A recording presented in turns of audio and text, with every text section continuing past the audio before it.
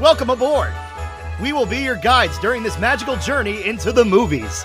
It's the perfect job for us because we love the movies. It's showtime! Ready when you are, CB. Action!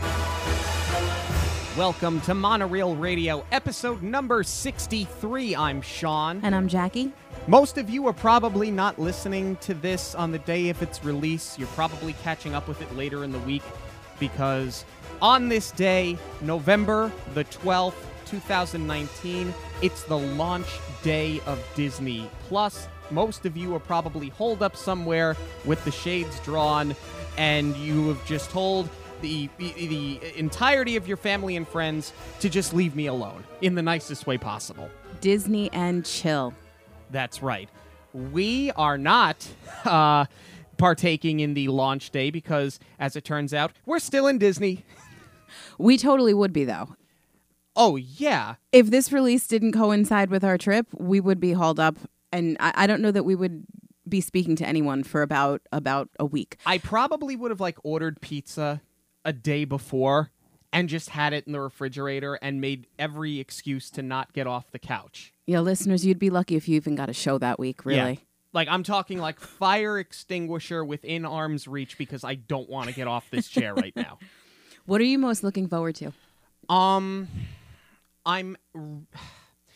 back catalog's the easy answer. I'm actually looking forward to this Imagineering show that Dwayne Johnson is going to be a part of. I love stuff like that. Like when they do the around the holidays, Halloween and Christmas, when they talk about decorating the parks. Yeah, and you see the turnover and the overnight. Yeah. So I find that stuff very interesting, and I love the historical aspect of a lot of what happens or has happened in the company's history. So I'm intrigued to learn new things about the attractions that we love so much. What about you? Jeff Goldblum. Yeah. Still Jeff Goldblum. Yeah. To say it's going to be interesting is an understatement, but I am very much looking forward to it. Yeah, and also, I think just because of the time of year, I'm looking forward to Noel. Yeah. Halloween's done, I'm ready for the holiday season, especially we're doing Very Merry while we're in the park. Actually, by the time listeners, by the time you're listening to this, we are doing Very Merry tonight. I've said it on the show before. I'm really and of course we're talking and thinking about the future here. I'm interested to see what happens in the park today, launch day.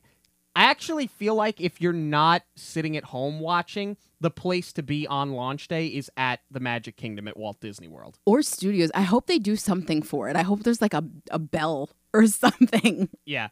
But, I mean, by now we know, but at the time of this recording, we have to wait to find out. But I'm very excited, regardless. I think one of the things that I'm very excited about, and I've become more and more excited about it the more that we've seen of it, is the Lady and the Tramp live-action remake, because based on trailers, and again, we obviously have not watched it yet, but based on trailers, it doesn't have that phony 90s talking animal live-action animation that I feared it would.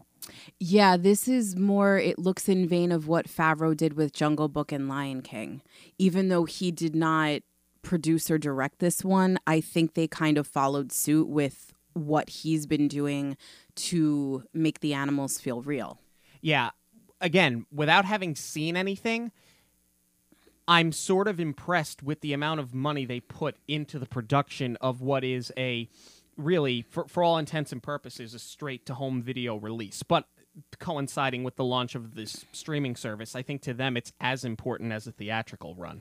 Well, yeah, I mean, that's it. When you see now how Netflix is being taken into consideration and how much is being produced for that, for Hulu, for Amazon Prime, it's not really straight to video anymore. I get what you're saying. For all intents and purposes, yes, without the theatrical release, it is straight to home. But I mean, this is the future. This is what it's going to be. And streaming is going to become so popular that you're going to get these big budget productions. What I love most about what they're doing with Lady and the Tramp is that they cast the leads with dogs from shelters.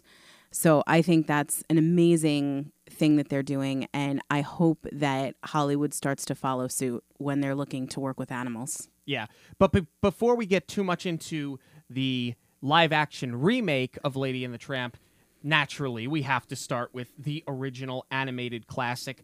Was this a staple in your house? Not my house, but this was a big one when I would go to my grandparents'. I remember watching it there a lot, but it wasn't something that I watched that frequently. Okay. See, we wore the VHS out. Wow. This was one of our favorite Disney movies. This was one of our favorite VHSs. Before I get too much into why it was one of our favorites, I think perhaps we go over the plot here. So the film opens in a charming Victorian town where Jim Dear and Darling are celebrating Christmas. Jim Dear gives Darling what appears to be a hat, but the box starts moving and out pops a puppy who they name Lady. As Lady grows up, they spoil her as any good dog owner should, until the couple learns that they are pregnant and their attention becomes divided. Lady tells her neighbors Jacques and Trusty that she has been feeling neglected, which is overheard by Tramp, a stray dog from the other side of the tracks who has found his way into their neighborhood while escaping the dog catcher. Tramp tells Lady, as bad as it seems now, it will only get worse once the baby arrives and becomes the priority. At first, it seems Tramp is right, but given a little time to adjust, Jim Dear and Darling care for their new baby and still give Lady plenty of attention. Until they have to go away. Bum, bum, bum. We're not sure if it's business or pleasure, but either way, Aunt Sarah arrives to babysit with absolutely no regard for the house she's staying in. She brought her 2 cats to a home with a dog, fish, and bird, and doesn't want Lady, who has become the baby's protector, anywhere near him. When the cats try to go up to the baby's room, Lady growls at them and chases them away, so Aunt Sarah has her fit for a muzzle, which she doesn't want to wear. Lady escapes from Aunt Sarah with the muzzle on, but luckily runs into Tramp, who takes her to the zoo and has other animals help to free her. Tramp takes Lady around town and explains how he enjoys his lifestyle not being tied to one family. He shows her how he gets food from different places and takes her to Tony's for some Italian. Chef cooks up some spaghetti and meatballs, and he and Tony serenade Lady and Tramp while they eat. After dinner, they go for a walk in the park and fall asleep overlooking the city. The next morning, Tramp tries to convince Lady to leave the leash and collar set, but she wants to go home and look after the baby. While escorting her back, Tramp manages to escape the dog catcher, but Lady does not and is taken to the pound. She meets some of Tramp's friends from the street and learns that he not only doesn't want to tie himself to one family, but he also doesn't want to tie himself to one lady either. The dog catcher has tracked down Lady's family and returns her home. Even though Aunt Sarah lost her, she still forces Lady to sleep outside, chained to her doghouse. Seeing her predicament, Jock and Trusty offer to have her come and live with one of them. As they are about to propose, Tramp shows up to check on Lady, who turns him away. Lady then sees a rat trying to get into the house through the baby's room. She barks to alert Aunt Sarah, who ignores her, but Tramp hears and returns to help. He chases the rat away until Aunt Sarah catches him, locks him in a closet, and calls the pound. The dog catcher takes him away just as Jim Dear and Darling return home. Lady leads them to find the rat, and they realize Tramp was trying to help the whole time, so Jacques and Trusty go to chase down the puppy wagon. When they try to spook the horse, the carriage gets overturned and lands on Trusty.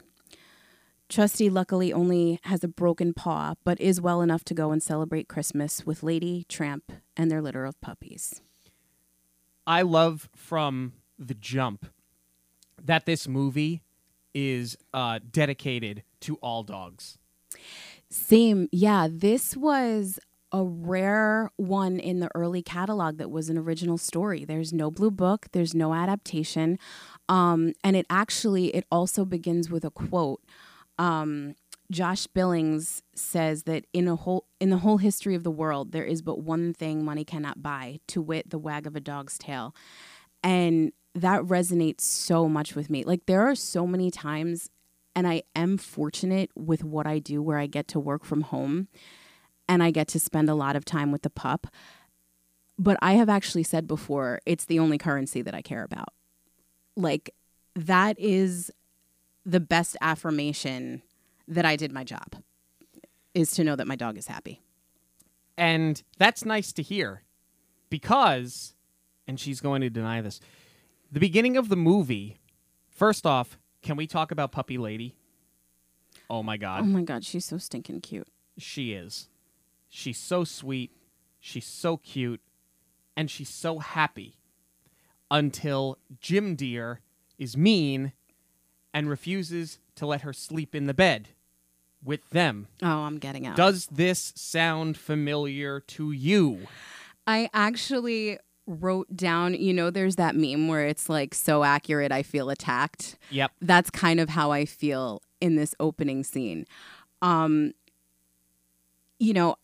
never grew up with dogs. Walt is my first dog, and I wanted him to sleep in his bed, which is in the bedroom. It's not like we put him in a separate room, because my thing has always been, if God forbid something happens at night, I want to be able to get him out of the house. I don't want him where we can't get him. But there's just not a lot of room. So I didn't want him in the bed. But as soon as we stopped crating him, there was no choice. And I knew that. But how do you explain to a dog, no, he's going to feel unloved and unwanted, and I could never. Just like Jim Deere made Lady feel. I understand the point that he was trying to make in I'm going to be the dominant one, but you know what it is? Until you have crate trained a dog and you've listened to them cry from the other side of the house, you don't realize how heart-wrenching that scene really is. No, and it's not just the other side of the house. She is downstairs in the kitchen, and they made her comfy. They gave her a dog bed. She's by the stove, so it's warm. And we're talking about stove. This is Victorian era, so it's not like, they left the stove on and they're cranking gas into the room. This is, No, it's like isn't running. It's yeah. It's like a coal burning stove. Right. So she's warm, she's comfortable. But that's exactly my point, and that's what I realized very quickly, is that it's not a child. You can't explain why they're not in the same room, and all the dog knows is that it feels unwanted, unloved, and it cries, and it broke my heart. And I was like, all right, well, this is your bed now, here. Right, exactly. Now, and to this day, I get kicked out of this bed almost every night. So do I. So do I. And it's fine. I've always said I'm happy to have that in my life every single night. But with that being said, you're right. This is Victorian era, so the role of the dog in the household was a little bit different. So I'm not going to say that the movie feels dated in that respect, because for all intents and purposes, the movie sort of is a period piece. True. Even for the time it was released. This was 53? This was 55. Okay. This was 55. Yes, it was when Disneyland opened. It was the same year. Right. So even then, the movie, again, it didn't feel dated, but it wasn't taking place in present time. Right. But the way that they pull this off is so clever, because finally Lady wears Jim Deere down and she keeps escaping the kitchen, making her way up to the bed. And Darling is like, oh, come on, just let her up. And he goes, okay, but just this once. And they time jump to show Lady at 6 months, and she is still in the same place on the bed. And that's where I was like, this is so accurate. Yeah, as soon as he was like, just for one night, I was like, and there's your first mistake. I want to talk. You were wrong. Yeah. I want to talk for a second about Jim Deere, too. He is no Disney prince, but he may be the perfect man, because he brought her a puppy for Christmas. I mean, come on. In a hat box. In a hat box. With a ribbon. No, it's brilliant. It's great. And that was based on real life events. Walt Disney, when he bought Lillian, their first dog, he gave it to her on Christmas in a hat box. Right, and Lillian was staunch on not having a dog. Like, not only had she not had one, I mean, like, in my case, it was just because of lack of experience. It wasn't that I never wanted one. She kind of associated, and, you said before that the role of a dog was a little bit different. They were looked at as, like, mangy and dirty, and they carried fleas and that kind of thing. And yeah, when you don't have one, you don't really understand. And then I think she had seen a chow, or no. Walt researched it, and he found a dog that didn't shed, because that was her concern, was having hair all over the place. And he found the chow, so she agreed, and then ended up I mean, that's it. Once you turn, you can never go back. And that's the thing. Like with anything that Walt Disney ever did, as soon as the answer wasn't no, it was yes, and he did it. He the figured next it day. out. Yeah, he figured out a way to get what he wanted. But I love the fact that made it into this movie because, like you said, it's not an adaptation of a book or a fairy tale. So really, this was Disney's own. So to bring that true life event into it, it must have been so personal to him. It had to be almost like a little victory. There's a lot of personal things from Walt that are peppered throughout this movie.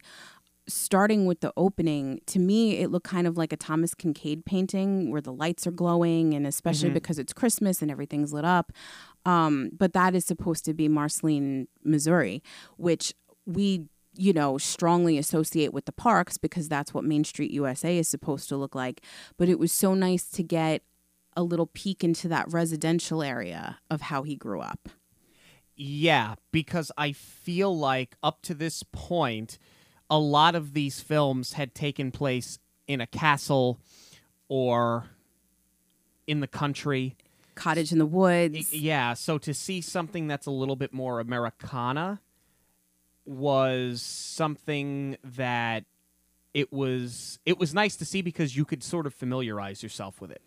Right. And I think that, like, for our generation, too, you said the castles, but we also grew up under the sea and in Agrabah. We didn't really get to see that residential life until, like, Toy Story. If you were old enough, well, I can't even say if you're old enough to remember seeing Oliver and Company for the first time because that takes place in Manhattan. I call it Basil of Baker Street because that was the original title. But The Great Mouse Detectives probably, again, it's London, but that's probably the closest thing in terms of animated classics that came out around the time that we were children. Because even going back to The Black Cauldron, it's a cottage in the woods, right? And then you go to a castle. So, yeah, Rescue. Yeah, I mean, there really wasn't anything like it. Yeah. So, yeah, because Belle, they're in the French countryside and then go to a castle. Right. So this was sort of unique for its time, and in a way, it's still kind of unique now. I love how Jacques and Trusty are recognized as, I put them, quote-unquote, my kids' friends. Yeah. Like, it's an open-door policy. They talk about them like they're people. Lady can just come and go as she pleases. They know where she's going to be. They're fine with who she's spending her time with. Yeah, and they all just kind of go from house to house to house. That, honestly, that's definitely a product of its time. Like, I would never let Walt off leash. Well, there was also unless it's a dog park. There were no automobiles. No, there were a couple. But not, I mean, it's early. It's really early. More horse and buggy. Yeah, but still, I mean, it's still dangerous, but they kind of just, it was a different time. They were looked at differently, and you kind of just let them roam a little bit. Yeah. Jacques, the Scottish dog with a French name. Yeah. Which I thought was sort of an interesting choice. But I love the personality on him. He's great. And Trusty, too, with his old, his grandpa stories. Yeah. And Jacques is more of like that big brother looking out for his little sister. Mm-hmm. And Trusty is more paternal than anything else. He's an old-timer. Yeah. But I think that they make for great sidekicks in the movie. I think that the three of them work well together. I buy the relationship of the three of them together. And right before they announce that, or right before we find out that Darling is pregnant, foreshadow much, Jim Deere is sitting there with her saying, I think that our life has become so much fuller with Lady. I don't think our life could be any better than it is right now. Can't picture it any other way. And I found it to be an interesting choice that, without directly coming out and saying it right away, Lady talks about how Jim Deere and Darling were acting very different. And the first time you see Darling, before we actually know it's a pregnancy, she's kind of humming to herself, and she puts a potted flower in the window. And I thought, yes, this is symbolism at its best. Yeah, because you never see the bump. Right. ever, even as it gets closer and closer to the due date. You don't really see her anymore. Right. And I found it interesting when they shot the scene in the baby shower and all of the women are doting over Darling and the guys are on the other side of the house just busting Jim Deere. Jim Deere's chops about what I don't know. I that was the only scene I laughed at it because I thought it was funny, but I couldn't really understand what was like the tongue in cheek and the elbow to the ribs going on there. Yeah, it wasn't even like, gee man, hope the baby doesn't come out like you. Yeah. It was just, it was like the equivalent of Mary Poppins when they're all sitting around with their mustaches counting their money. Yeah. And poor lady, she's walking around and you could just tell she's over it. She's got the look on her face that she's just over this entire thing. Yeah. And I don't know that there is as hurtful a line in this movie as when he calls her that dog. Oh. Yeah. That really stings. Yeah. I mean, not only like as a dog owner and that you would never want to treat your dog like that, because they've done such a good job at this point of putting us in Lady's shoes and going along for the ride with her. Right. And then, of course, we meet Tramp, and he is just the polar opposite of everyone else. I love how he calls them the leash and collar set. Yeah. He's like Joe Cool. Like when Snoopy would put his sunglasses on and he became Joe Cool. Yeah. Speaking of another big metaphor, the leash and collar set is great, especially because prior to this, they had just gotten Lady in the scene prior. They had just gotten her collar and license, and she's so proud. And Jacques and Trusty are talking about how there's no higher honor that a human can bestow upon a dog, and they love that sense of belonging. And Tramp is using the collar as a metaphor for like handcuffs, that you're really, like literally chained up. It's the same way that a lot of, again, you want to talk about guys busting each other's chops at a baby shower, talking about the old ball and chain. Exactly. That's what the leash and collar set is the equivalent of. Right. And for him, it's a metaphor of not only being tied down to a family, but I think it's also, it plants those seeds that he doesn't want to be tied down to anything. Yeah. And Lady eventually obviously breaks him. But I love his mentality. I love his swagger. I love his mantra. This kind of like swinging bachelor, doesn't have a care in the world, just wants to have fun. He was like Uncle Buck before Uncle Buck was around. And slightly as irresponsible, I should say.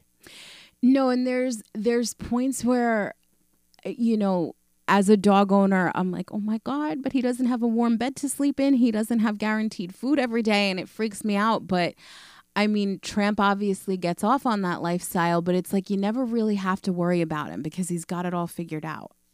You can see where later on in Oliver and Company, where Dodger Totally draws a direct relation from Tramp. Totally. And that's where Billy Joel voicing him and being that New York street savvy worked so well in that movie. But I don't think that character exists 30 years later without seeing Tramp on film in 1955. Totally drawn from him, but without being a ripoff. Yeah.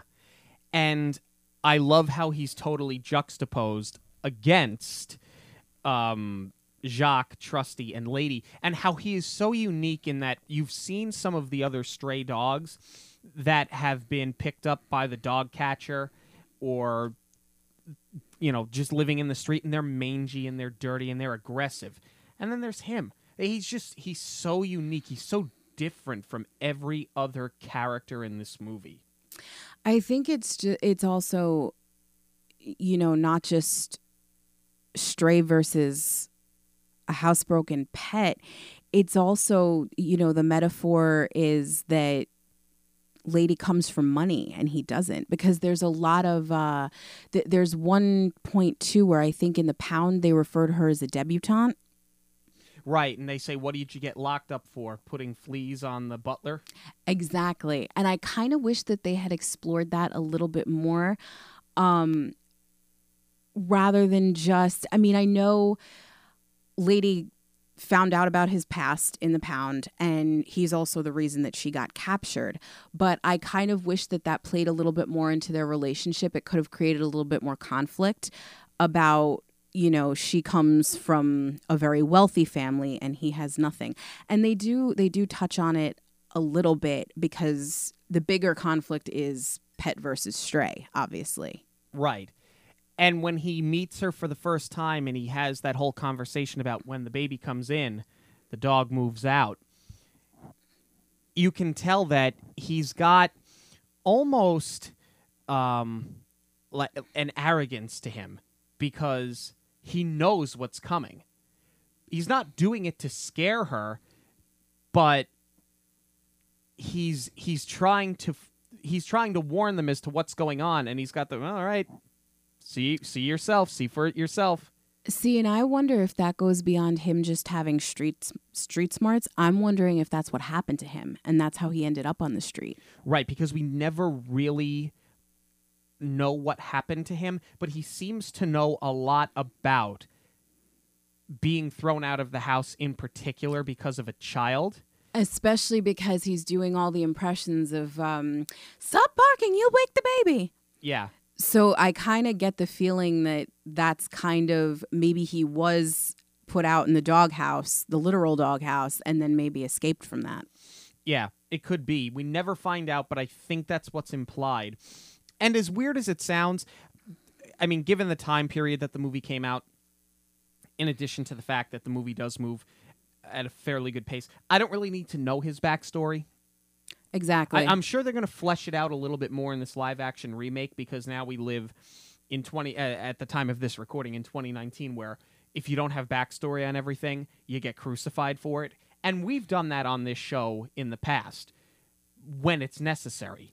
In this case, I don't really think it's necessary to get much more on him. No, it's like we just talked about Maleficent a couple of weeks ago. In the animated Sleeping Beauty, I don't care why she's pissed off and evil. Right. She's just so good. It's like, I don't really need to know.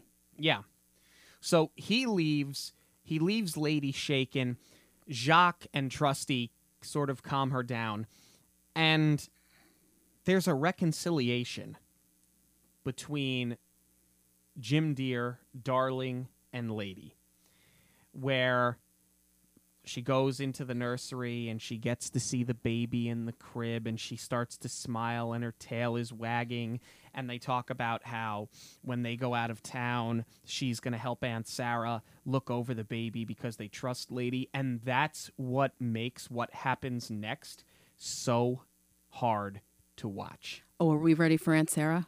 Because I have some thoughts. I have never been ready for Aunt Sarah, but she's an integral part of the movie, so whether I want her there or not, she's there. Let me just start with this.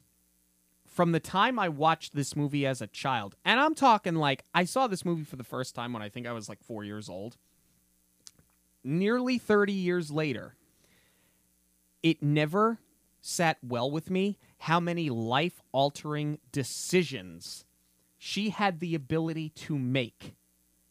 Yes.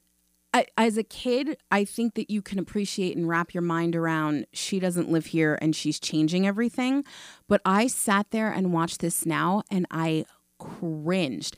I mean, granted, it's a film and I didn't need to hear Jim Deere and Darling go over, okay, well, this is where the list of emergency numbers is, and this is what time Lady gets fed, and this is what the baby needs. I don't need that much order. But first of all, they're ready to walk out the door when she shows up. Like, were you even going to wait until she got there before you left the baby? But all of that aside, it's just that she shows up and she's like, this is my house. I live here now and we're going to do things my way. And I was like, how dare you? And not in like a Mary Poppins endearing sort of way either. Yeah, you're trying to whip a house into shape that does not need to be whipped. Yeah. All you have to do is make sure that the dog is fed and the baby's fed and the house doesn't burn down. It's basically your responsibility. Right. And it's what the baby's got to be like maybe 6 months old. It's not like it's a 2-year-old that, has its legs and some motor skills that you have to be constantly watching. Right. It's not going to run into the wall. Right. It's not going to run out the front door. It's still sleeping through most of the day. Right. There are people screaming at their radios right now, screaming at their iPhone. You don't understand what it's like to have a child. It's like, okay. No, we don't. Fair. We don't. Fair. But we're saying that I think Aunt Sarah would have her hands, tied up a little bit more in the terrible twos than she does in this situation. Exactly. That's the point. Also, Aunt Sarah is also a little bit older. So if you're talking about, obviously grandparents help care for their grandchildren, but you're not going to leave someone for a long weekend where it's going to be that much work. Yeah. We don't even know how long they're gone. We don't know why they're going. We don't know where they're going. We don't know what it's for. And again, I don't really care. I do, though, because you're leaving a newborn. So I have to assume, well, you can't assume that Jim Deere got called away for business, because then why is his wife going with him? Why is she not staying to care for the baby? You going to see his parents? Like, I do need a little context here, because you're leaving arguably a 6-month-old. What we believe is a 6-month-old. With a woman who has absolutely no consideration for your home, for your lifestyle, for your pets. First of all, how you were even allowed to bring cats into this situation is completely beyond me. I never liked those cats. I still don't like those cats. I think that they are the perfect antagonists for the film. But to be honest with you, I think these are kind of just cats in general. And again, there are people throwing their iPhones out the window, mad at me because I said something awful about a cat. And I'm sorry. I had a cat as a kid. I had 2 cats as a kid. I had 2 dogs. I'm sorry. I'm leaning towards the side of the fence that's dog. Yeah, we're dog people. I'm going on record and saying it. We're dog people. It's not that I have anything against a cat so much as it is that I just love my dog so much. To me, I've literally watched a cat climb up on a table, knock something over, stare at me, and walk away. And basically say, now clean it up. Yeah, the cats are what I remember most as a kid. I mean, obviously, because there's the song, it's a whole number. So I think that's the memorable part, especially because that takes away when you're a kid from realizing what a life ruiner Aunt Sarah is. Yeah. And we'll go on record right now as saying that while they are great antagonists, that song and the persona that they gave them certainly does not hold up nowadays. No. Absolutely not. So I'm interested to see how they tackle it in the remake. Because this still has to be the setup. I would imagine, and they're probably still Siamese cats, but I'm wondering if they cut the song out. Like maybe they play an instrumental version of the song underneath them, but without them singing it. Because I think that they are too important and they've become too iconic to erase them. But I think this is one of these situations where a reboot where you can sort of clean up something that no longer is acceptable, this is a good place to start. I actually hope they go the route of like a grumpy cat, because then it gives it more of that persona. It's already got the downturned face. So if they go with like a Persian cat this time, I think that could be really effective. Even if it's one. I mean, the two works well here because there's so much mischief that they're causing. You know, they're ones. First of all, where did Jim Deere and Darling get, you're pregnant, you've already got a dog. Now you've also got a fish and a bird. But I also think that was something that was a little bit more of the era because they weren't necessarily looked at as pets. It was more like decor. Yeah, it's just a thing in the house. But you still have to take care of them. And that's what I'm saying. When they set this up with Aunt Sarah, why did you think it was a good idea to bring these two racist cats? very true. And I mean, but they are diabolical, and they're out there to get Lady, and they get her. You know what I'm saying? So they accomplish their goal, and they do set up. They are a necessity in that they do set up what happens for the rest of the movie. Right. And what I do love about this movie, and this is like the first instance where we see it, the conflict comes from wrong place at the wrong time. Yep. It's here when she gets caught growling at them because she's trying to protect the baby. It's later on when she gets nabbed by the pound, and then at the end with the rat where Tramp gets busted. Right. And of course they fake an injury to get her in trouble. The cat's that is. And it works, obviously. Yeah, and again, that's where the two cats were. I think you could have one like really evil grumpy cat in the remake, but here, for the animation, it definitely does work well with two. Yeah. I think that as far as animation goes, I think they looked cool. I liked how they moved together and they mimicked each other. Absolutely. And they were very, kind of sleek with their movements, and you could just in their body language, you could not trust them. Right. And they were also in sync for most of it. They were almost snake-like, actually, in many ways. So I think they looked great. Moving on to the scene where we go to the pet store and she gets a muzzle. To begin with, it's heartbreaking to see Lady in a muzzle. But again, Aunt Sarah, why are you so mean to Lady? I understand you're under the impression that she has somehow hurt your cats, but to go stick a muzzle on her without consulting Jim, Dear, and Darling. Now, again, I know you're not going to pull out your iPhone and give them a call, but they have a telephone in the house. It's implied that you're going to speak to them eventually. Right. Unless they're like on safari, we don't know where they are. Could be a tie-in to the Jungle Cruise. Oh, hey.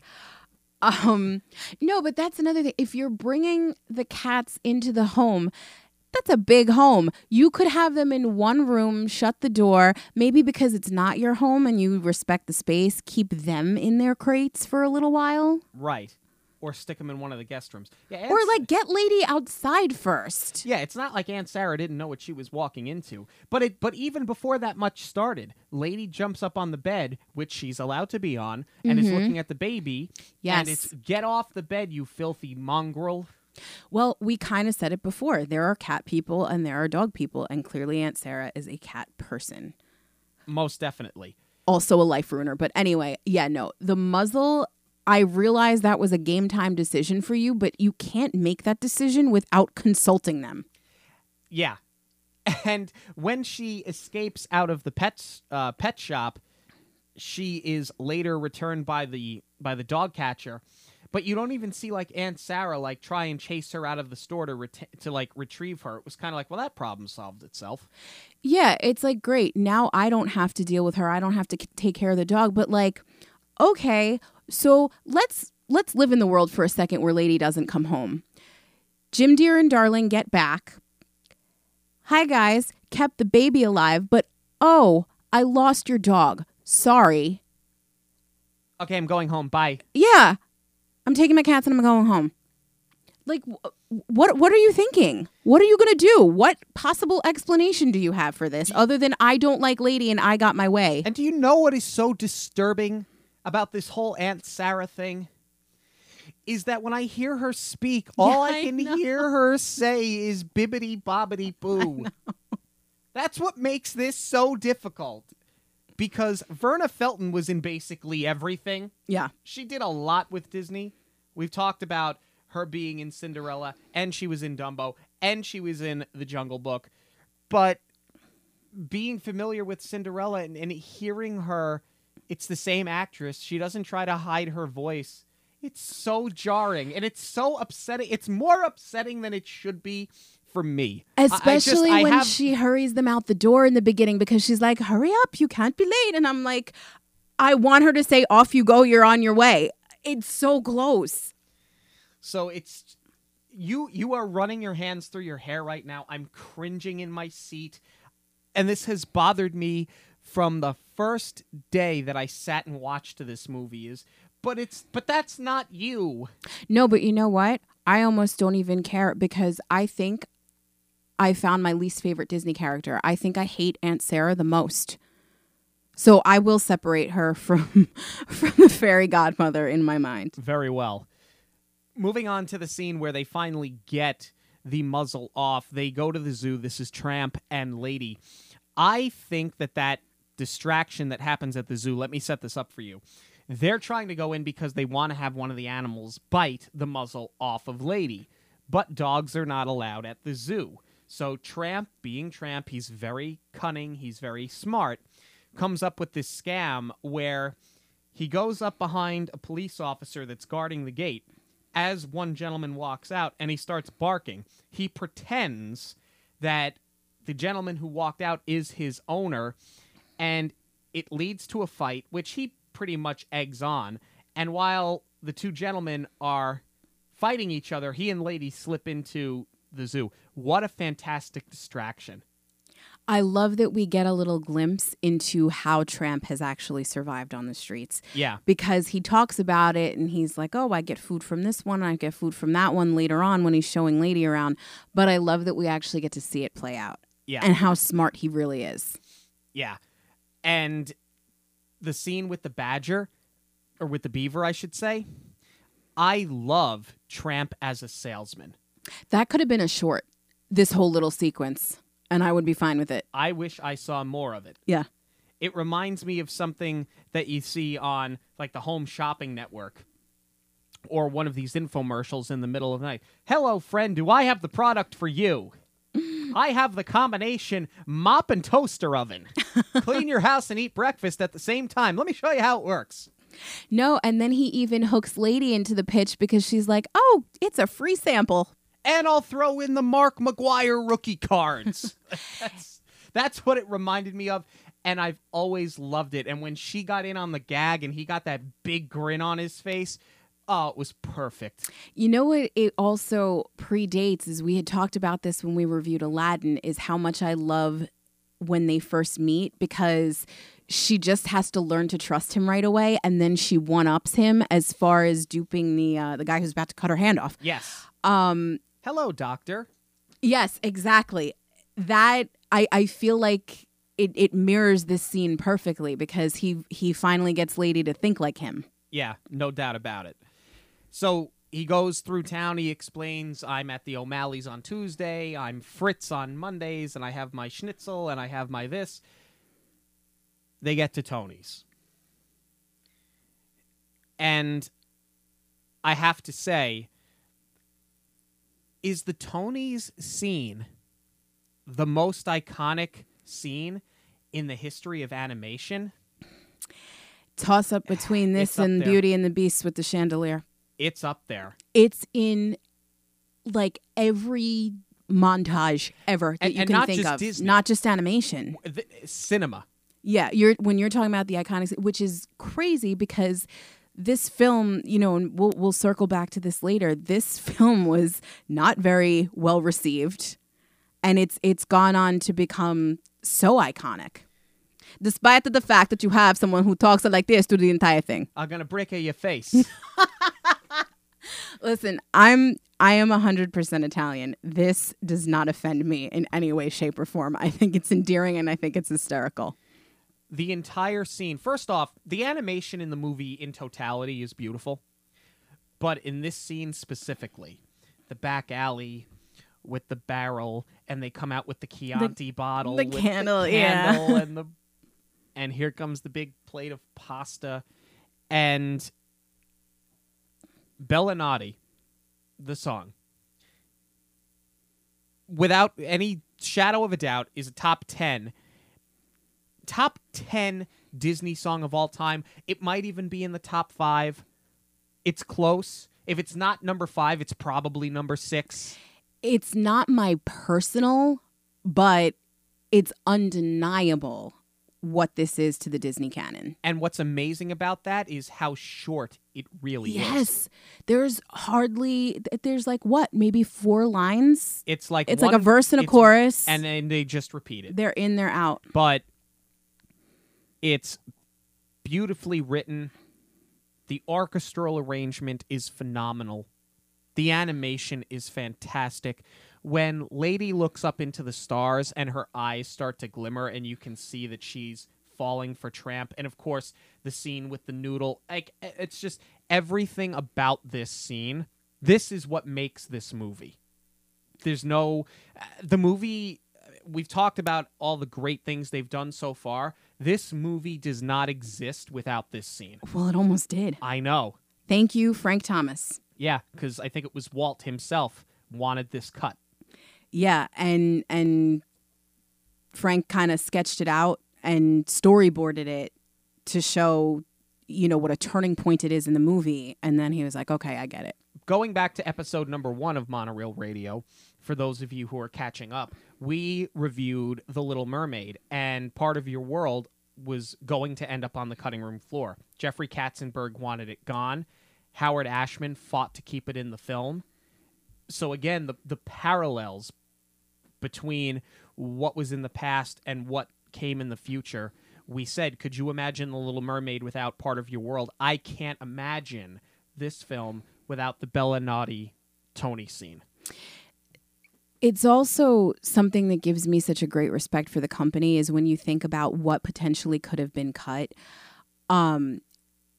Even after Walt, the company has still upheld that belief in having a collaborative atmosphere. And it's so important when you think that you could have lost something like this. You could have lost something like Part of Your World. But because somebody was able to fight for it with conviction and prove how important it is to move a story forward, and make everyone else realize how important it is to keep it, it speaks volumes for the company and what it's like to work there. Yeah. Moving on, they wake up the next morning and they're still together. And again, that's sort of, there's a lot of adult undertones to that. How many movies have you seen where somebody stayed out all night with somebody that they shouldn't have been out all night with and had to sneak back into the house? Oh, but it doesn't matter because it's Aunt Sarah. Aunt Sarah doesn't care that she stayed out all night. She hopes she stays a couple of nights. Yeah, at the very least. But that sets up the scene with them chasing the chickens, and Lady gets caught by the dog catcher. Something that I didn't really remember from this movie is that when they go to chase the chickens, they get shot at. Oh, yeah, you didn't remember that. Not at all. But I think it's definitely a good piece of the story because now, after she's fallen for Tramp, it shows how much trouble he can actually get her in. Right. Because it's not just like a dog from the other side of the tracks and she's falling for the bad boy. You see that why the bad boy is actually dangerous in this case. Exactly. But the sad dog scene when they get into the pound, kill me. It's heart-wrenching. Dogs crying, literally not just howling, but crying with tears in their eyes. And of course, it's like a Sarah McLachlan commercial. Yeah. All you were missing was the snow and the chain. Oh. And that's exactly what it was. But at the end of that scene, at the end of the first song that they sing with the howling, dear God, it's all a ruse because they're just trying to make noise so they can dig themselves out. Oh, not where I thought you were going with this. But yes, it's true. And it's funny because the way that they light everything, it casts the shadow of the bars against the dogs so they look like jailbirds in the black and white. Mm-hmm. And then when the dachshund comes up from the ground, he's been tunneling out. The dirt, I don't know if you catch it, goes over his eyes like a mask. So he looks like that Hamburglar mask. Yeah, like a bandit. Exactly. I thought you were going to say because after that first song, they take the dog out the one-way exit, and that's it. Like, I'm done at this point. I just want to fast forward. You are as evil as Aunt Sarah. I can't really deal with this movie anymore at this point. Yeah, what was his name? Nutty? What was the dog's name? Something like that, but I was hoping that was the adoption door. Well, maybe we'll live in the world where it was. Sure. Because he had a big grin on his face. I mean, you see that you don't actually see him. You see the shadow. You see the shadow. You see the tail wagging. And I think that was done artistically. I don't think they wanted you to actually see him. I think they didn't want you to put a face to the name. I don't think they wanted you to give the dog an identity. Because it is heavy subject matter. It's too much. It's way too much. It's too much for a family film. It's too much for a kid. Too much for me. No, but I do like, too, that they make it a point to just put Lady in holding for a second, and they do say, I'm going to go check your license, because they see the collar. They are trying to do their due diligence to return her. Right. So there is a silver lining there, but it's such a great scene. I mean, it's depressing as anything, but it's just so well done. It tugs on your heartstrings.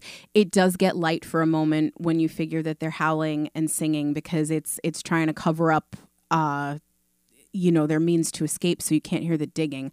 There's another film, and I can't think of it off the top of my head now, that does that like years later, where they're trying to actually, no, you know what it was? It was an I Love Lucy, where they're trying to get out of jail and file bars. Yes. And they're singing to cover it up. So actually, that might have been probably around the same time.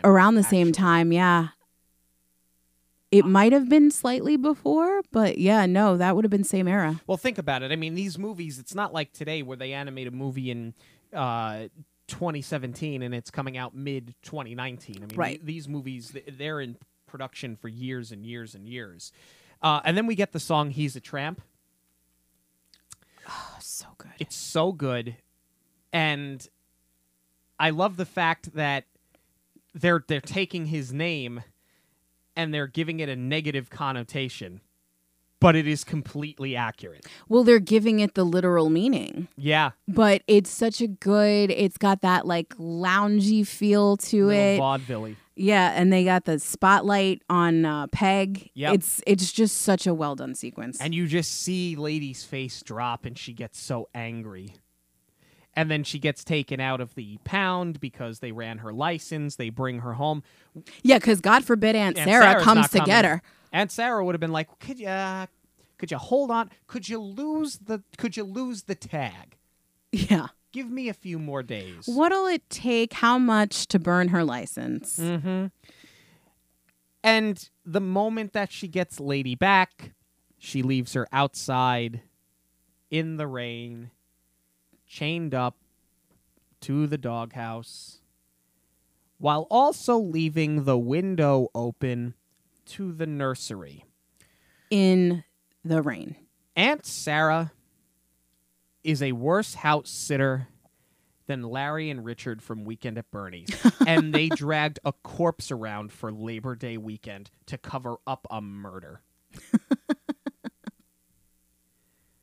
They were doing it to keep themselves alive, but they covered up a murder by dragging a corpse around. And they put strings on him to make it look like he was moving. And she's still worse. She's still worse. Okay. What is this rat's vendetta that it keeps coming back? Because we see Lady chase it in the beginning when we're getting to know her as a 6-month-old. We're seeing like a day in the life and how she's got her routine and all that kind of stuff. I don't understand why it comes back, why it's breaking and entering. And to me, this was kind of a missed opportunity, because we were talking before about how the conflict comes from wrong place at the wrong time. So Lady is obviously trying to protect the baby from this rat. To me, it would have been more effective if we circle back to the racist cats, who have only been in one scene through this whole movie, and they would have served a bigger purpose if they were the ones trying to get the baby, and now Lady and the Tramp have to chase them off. So in other words, you think it would have worked more if they were threatening the child, not because they wanted to hurt the child so much as they were trying to set up Lady and Tramp to be caught, and they're setting them up for trouble. Right, and then it backfired. Or, at the end of the song, they're going up the stairs. They say, where there's a baby, there's milk. So maybe they're trying to get the milk, and that's even something as simple as that. Lady can't get into the house because she's chained outside, but she kind of sees what's going on, that they're, if she sees them through the window, and she sends Tramp in to find out what's going on. Because they're antagonists, but they're not villains. And I think that there's nothing more invasive than someone or something breaking into your home. You're not going to have a marauder or a kidnapper break into the house. That's a little too much. It's too much. So what's more invasive, or what could be as invasive or as unnerving. A rodent. But I guess it's just odd to me that it goes through the bedroom window. Like, I could see if it snuck in through the basement to get out of the rain and then it's traipsing through the house. But this rat keeps, like, looking back over his shoulder at Lady, like, there's nothing you can do about this. And then what are you going to do? And why do you keep trying to get to the baby specifically? Well, that's what I'm saying. The rat has a vendetta for no reason. I don't think the rat has a vendetta against the baby. I think the rat just wants to get inside the house, and because Aunt Sarah is a terrible house sitter and an even worse babysitter, she left the window open. That's how the rat is supposed to get in. Right. It just happens to be that he ends up in the nursery getting chased by Tramp. I don't think it was the baby so much. I think that the goal was, I'm going to get into your house. I think the baby was just a victim of circumstance at that point. Right. So I get what you're saying, but of all the things that may bother me about this movie, and bother's really not the right word, but if there are things that I sit back and go, well, maybe not that, this is not the thing that I'm sitting back and doing that with. Yeah, really. I mean, I can overlook this. I have more issues with Aunt Sarah and her very existence. But again, it's the wrong place at the wrong time. And Tramp gets locked up right as Jim Deere and Darling come back from their trip. We find the rat. And what I love about this scene is that Trusty gets his redemption. Because the whole time you can tell he's like slipping into senility. Mm-hmm. He is a senior dog. He keeps telling the same stories over and over again. And he goes, I don't know if I told you this. And Jacques is like, yeah, buddy, you have. And the storyline is that he has also lost his sense of smell. But he's able to use his sense of smell to track the dog catcher down. And yes, he is injured, and it looks like he's mortally injured at first. And, of course, we see that he kind of gets his happy ending, and it's just a broken paw. He shows up at Christmas. But I love the fact that he got to show one more time, no, I got one more left in me. He got to be the hero, yeah. Because there's also, I don't know if you catch it, there's a big sense of urgency because when they come from the pound, they say we've been trying to get this one for a long time. And the implication, Aunt Sarah says, take care of him right away. So the implication is that they're going to put him down immediately. Oh, yeah. But again, she's heartless. She's a horrible person. We know that. But I love the happy ending at Christmas. The puppies are cute. It's totally reminiscent of 101 Dalmatians in that, well, which actually came later. I should say 101 Dalmatians is reminiscent of this in the sense of Jim Deere and Darling decide to keep them all. But something occurred to me as I was going over the plot that makes me kind of question a little bit of the ending here. So we see the horrible scene. We see the cart on top of Trusty, and they have to cut out of it, but they cut straight to Christmas. And Lady and the Tramp already have puppies, and we've seen, the film opens on Christmas, so we're a whole year later. We see that the baby's now crawling around. He's about a year old. Or maybe more like between 6 months and a year at this point, because the whole thing does kind of take place over the year. And what I realized is that, they already have their puppies, but Trusty still has his paw in a cast. So if he's still hurt, not that much time has passed. And I was like, so did Jim Deere and Darling decide to keep Tramp and then Lady and the Tramp started their family? Or did we give a whole new meaning to the phrase Belle Notte? I think you're reading an awful lot into nothing. I don't think that was the intent, but I'm not questioning the storytelling. I'm questioning the timing of everything. And it does seem a little fast for them to already have puppies at Christmas. I mean, I don't know what the gestation period is for a dog, admittedly, but I think you're looking at an awful lot that doesn't exist here. No, I mean, this film is innocent, but it didn't really occur to me until, it's a straight cut from when he's hurt to when he's in a cast. So it goes kind of quickly. We're going to agree to disagree on this one. Unless maybe no, but it can't be 2 years later because he's still in a cast. I get that you have to establish that. I mean, obviously we see Trusty, so we know that he was not mortally wounded, as you said, but you're establishing that he got away with only like a broken leg by showing him in the cast, but it's not enough of a time jump. Like, where did these puppies come from already? I don't know. Then there's only one way they could have got there. Oh, boy. She spent the night out. All right, we talked about animation a little bit. It's beautiful. Everything. First off, the ways that the dogs emote is phenomenal. I think that anatomically they move great. The behavior that they managed to capture is amazing. Like, just from the beginning, where I think particularly the scene that gets me is when they feed Lady breakfast and she's so happy eating the donut and drinking the coffee, which is bad. Don't give your dogs caffeine.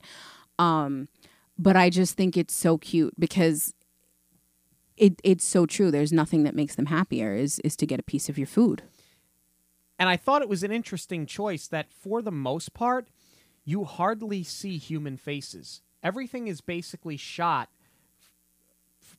quote unquote, from like the chest down. It sort of reminded me of the old Charlie Brown, where you never saw the faces of the adults and they go womp, womp, womp, womp, womp. But obviously you hear adults speaking here, but I feel like it's almost being shot from the eye level of the dog. Yeah, I kind of wish in a way that you never saw the faces, but you're right. And that's why you're so, by the time you figure out that the couple is pregnant, that's why you're so invested in Lady, is because you've been on her level the entire time. You're with her. Right. Of course, Aunt Sarah you see, she's the only adult that you do see regularly. Again, Aunt Sarah. I want to talk about the cast for a minute because we know that Disney recycles a lot of their voice talent. There's a ton here. Yeah. Barbara Luddy, she's the voice of Lady.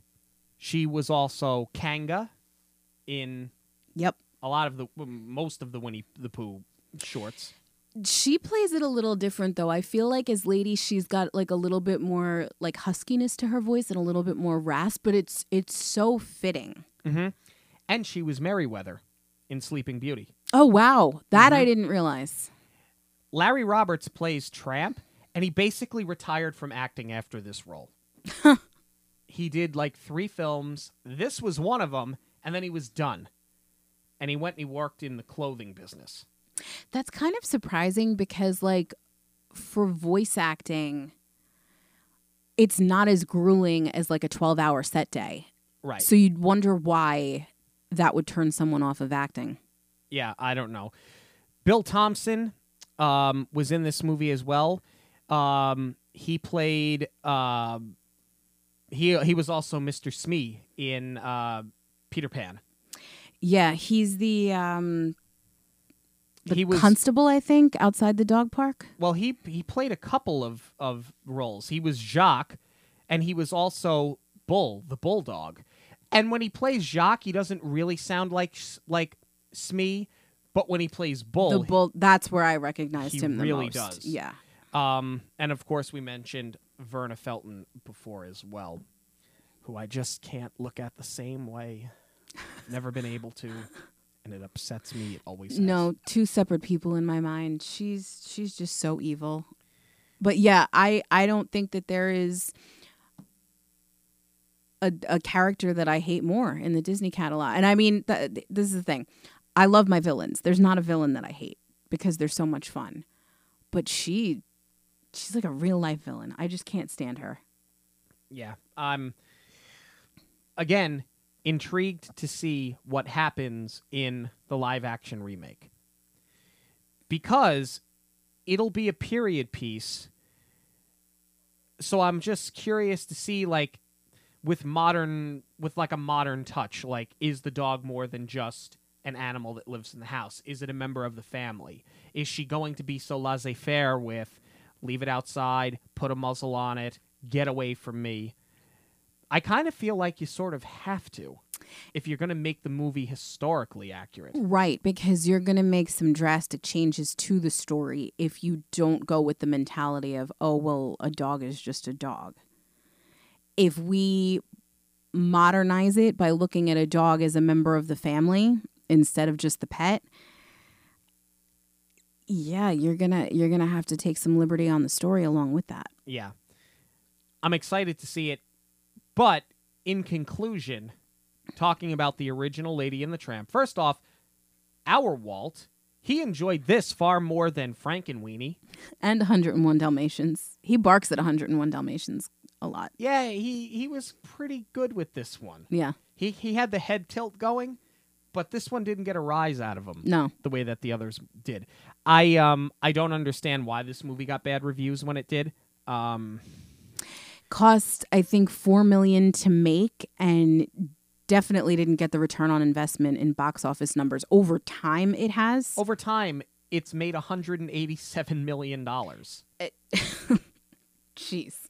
In the box office. Right. But I mean, for 1955, Oh, yeah, $4 forget million it. was still a lot of money. But they knew when they were making these movies that it would take years for them to break even. They were not going to recoup much of the money that they were putting into these things, but they had to do it anyway. And that was still something that was happening up to Little Mermaid.